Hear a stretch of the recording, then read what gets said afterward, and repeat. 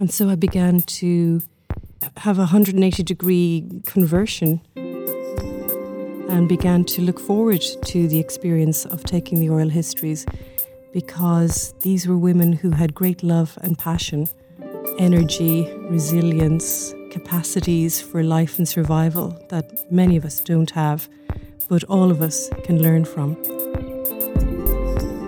You're listening to Preserve and Protect, Contemporary Issues in Irish Cultural Heritage, a podcast series from the Royal Irish Academy, funded by the Heritage Council. To listen back to other episodes in the series, check out our page on the Royal Irish Academy's website at ria.ie. Dr. Katherine O'Donnell is Associate Professor in the History of Ideas at the University College Dublin School of Philosophy. Her podcast is entitled The Accidental Oral Historian.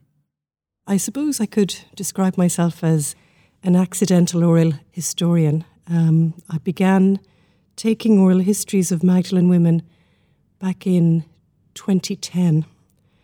Initially, it was a pilot project because I was involved with Justice for Magdalene's campaign, and I felt the acute need to take the histories of the women who'd been incarcerated in the Magdalene laundries, because there was such an intense gap and silence, an imposition of secrecy on their horrendous experiences. And I felt, I suppose Kant would describe it as obligation. I felt a huge sense of obligation to inquire of these women, would they be generous enough to give us all their oral testimony. So when I say it was a pilot project, it really was just that. At the start, I felt I would work with my Justice for Magdalene's campaign colleagues, Maeve O'Rourke, Claire McGettrick, Jim Smith, Mary Steed, and we would gather a half dozen, 9 or 10 oral histories and show the rich feasibility of the kinds of testimony that we were getting from these women, and then offer it over to some social scientist who was well trained in oral history to continue the project further. So in that sense, I feel I was an accidental oral historian. My background is history of ideas, specifically 18th century Ireland. I write a lot about people who've been dead over 250 years, so actually facing living people with a tape recorder was a daunting experience. Also, too, I felt I was an accidental oral historian because what I was collecting were stories of intense trauma. And again, that was far outside my professional training. And I found that I became ill once I had taken an oral history from a Magdalene woman. What I found was that I had to schedule taking these oral histories so that I would be able to recover for 2, sometimes 3 days afterwards.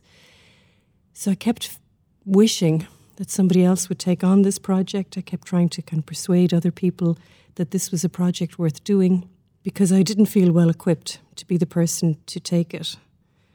And then it just became me. I've worked very hard on how to deal with the traumatic experiences that I seemed to be picking up vicariously from the women I interviewed.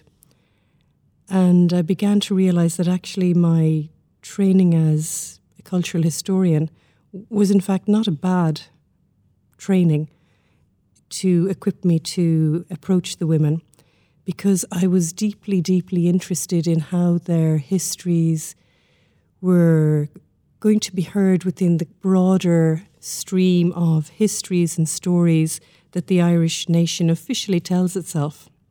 And these were stories that were going to utterly disrupt and cause us to rethink anew all of the pretty stories we tell ourselves about our history and what it is to be an Irish person. So these were incredibly valuable documents, incredibly valuable witness statements that everybody needed to hear. And I understood that coming from my academic background. And also, I just began to think less about myself and allow myself to be more in awe of the amazing people, the women who had survived Magdalen laundries, their generosity, their resilience, their desire to survive, and their capacity for life. Because I'm quite sure that if I experienced what they experienced in those horrendous institutions, that I would have far more damage than many of the women I sat across. And so I began to have a 180-degree conversion and began to look forward to the experience of taking the oral histories, because these were women who had great love and passion, energy, resilience, and capacities for life and survival that many of us, I imagine, don't have, but all of us can learn from. And so I began to apply for funding, which I was grateful to get from the Feminist Review Trust and the Irish Research Council. I hired a team comprising Sinead Pembroke and Claire McGettrick, and we set in earnest collecting these oral histories. So the kinds of questions that we decided that we would ask the women were going to lead them through not just the experience of the laundries themselves, but their lives from their early infancy and also their experiences beyond the laundry. So we wanted full life histories, because that seemed to be the best way to capture and frame the actual experience of the laundries themselves.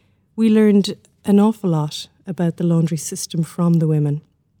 We learned most of these women had absolutely no idea if there were any other women surviving except themselves.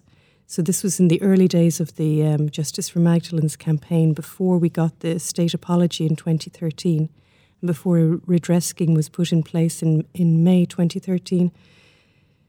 So we were collecting histories from these women who really had no idea if they were ever going to meet another survivor.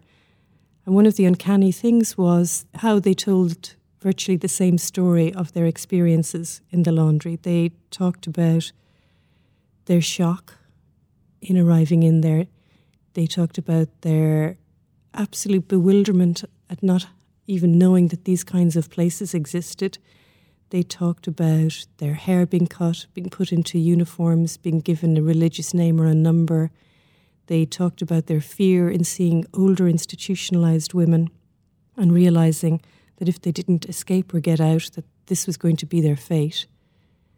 They talked about the poor living conditions, terrible food, cold dormitories, having to use a bath once a week after many others had used the same bath water. They talked about the unrelenting hard grind of the heavy work of the laundry, the bleach, the smells of dirty laundry, the heaviness of having to deal with the huge industrial piles. They talked about the enforcement of silence. They talked about how they were punished if they refused to work.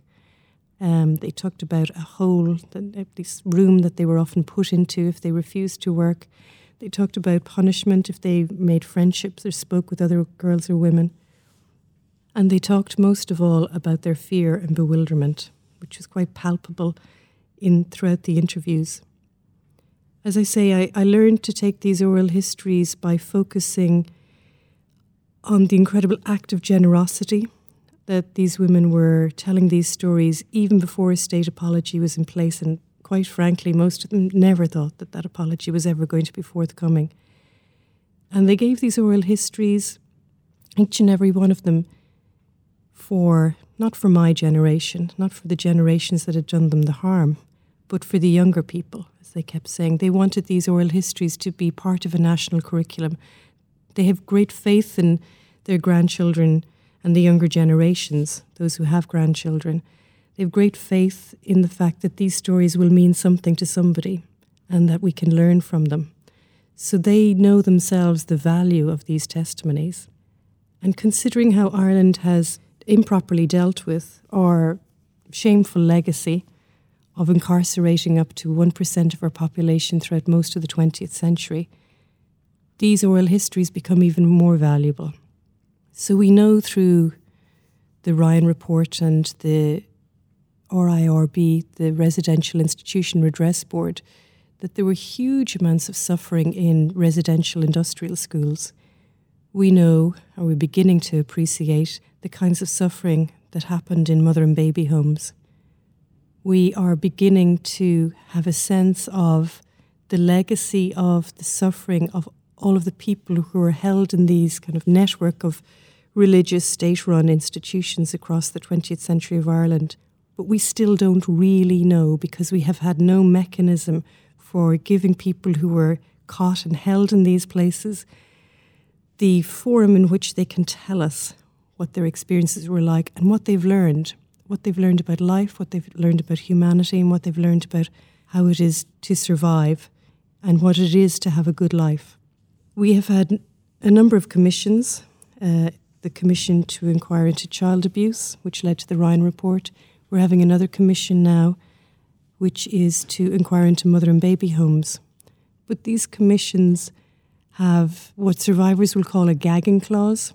So those who've gone before the Residential Institution Redress Board, they are under a penalty of a large fine if they ever again speak about their experiences, such as they disclose to the Residential Institution Redress Board. And I think that explains in a large part why there is such a very dense silence from the survivors of those institutions.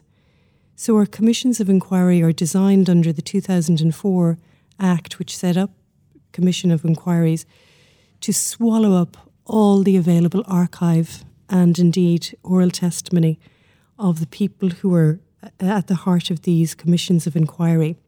So the archives, for example, that the Commission to Inquire into Mother and Baby Homes and other related institutions are building up, all of the papers that they're getting from TUSLA and state agencies, all of the testimony that they're getting from survivors that they're inviting in to speak to the Commission, none of that can ever be used again in any form of court or police investigation.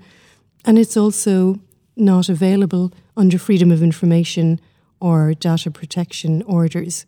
So this is essentially creating an archive that will be silent and sealed, unless, of course, public clamour actually realises that what we are being denied is our history.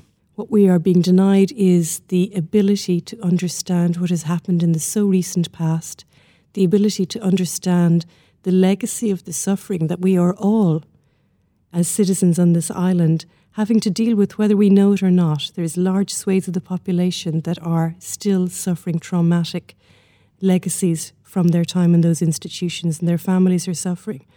And if we don't begin to understand how these institutions came about, how they operated, the pain and damage that they inflicted, well, then we're in grave danger of continuing the same kinds of practices that led to these privately run, publicly funded institutions that were supposed to care for the most vulnerable people in our society, but inflicted large measures of pain and suffering. So in that sense, this oral history has to do much more work than most oral histories have to do in other jurisdictions. This oral history that we're collecting on the Magdalene women and that we're beginning to collect on survivors of Ireland's closed, secret, forced adoption system, which is another project I'm working on with my colleagues from Justice for Magdalene's research. These oral histories are having to do an awful lot more important work because the archives are being so swallowed up, because the religious orders have clamped down on their archives. Even though the state paid for them to run these institutions, they're still operating as if they're private entities and can do that, can shut us out from really rich, important data as to actually what happened in these places. And the state too is colluding, even by making a gesture of a commission of inquiry, but actually that commission of inquiry is designed to swallow up whole all the information that we so desperately need. So this reluctant oral historian is standing in a place that is now trying to gather an archive that can stand as a bulwark and a challenge to the immense silence that's being enforced by the state on our 20th century Irish history. One of the key motivations for gathering the oral histories back in 2010 was a sense that Ireland needed to begin to work in a process of restorative justice in order to repair the damage and the harm done to all of those people who've been damaged by institutional abuse in Irish society in the 20th century. And that includes not only those people who were locked up in institutions, but also, of course, all of the people who were damaged by the clerical abuse and the cover-ups of the Catholic Church. So restorative justice was an area that interested me greatly, and I read a lot in it. And I began to look at countries that were in so-called transitional justice zones. So that's Northern Ireland, South Africa, many countries in Latin America. And these are countries that have declared themselves to be involved in re-establishing robust democratic participatory practices of government and civic and public society following times of intense trauma, be it sectarian violence, be it apartheid, be it civil war. And the more I read about these countries, the more I felt, well, the Republic of Ireland can certainly learn a lot from transitional justice mechanisms. And then I noticed that Canada and Australia had also deployed what I would call restorative justice, even transitional justice mechanisms in order to deal with their shameful legacy of abusing their original people of Australia and the native Canadians. So my colleagues and I have begun to get more involved in transitional justice, in thinking it through and in working out how Ireland might apply the 4 principles of transitional justice to dealing with the legacy of so-called historical abuse, though of course many of the abuses that people suffered in 20th century Ireland are incredibly recent. So the 4 pillars are truth-telling, accountability, redress and reparations, and then guarantees of non-recurrence. And again, I feel that the oral history, which was motivated at least in part by a desire for restorative justice, can in fact be a central plank as a model of best practice in terms of Ireland going forward in establishing transitional justice measures that will take us into a 21st century Ireland that will have as its central core principles respect for all citizens, particularly those who are socio and economically vulnerable, that will take us into a shared future where we can all work together across all of the different social strata and identities to create a vibrant and better future for the younger people that the Magdalene women so thoughtfully made central to the generous donation of their oral histories. Thanks for listening to Preserve and Protect, Contemporary Issues in Irish Cultural Heritage, a podcast series from the Royal Irish Academy, funded by the Heritage Council. This podcast series was produced by Real Smart Media. To listen back to other episodes in the series, check out our page on the Royal Irish Academy's website at ria.ie.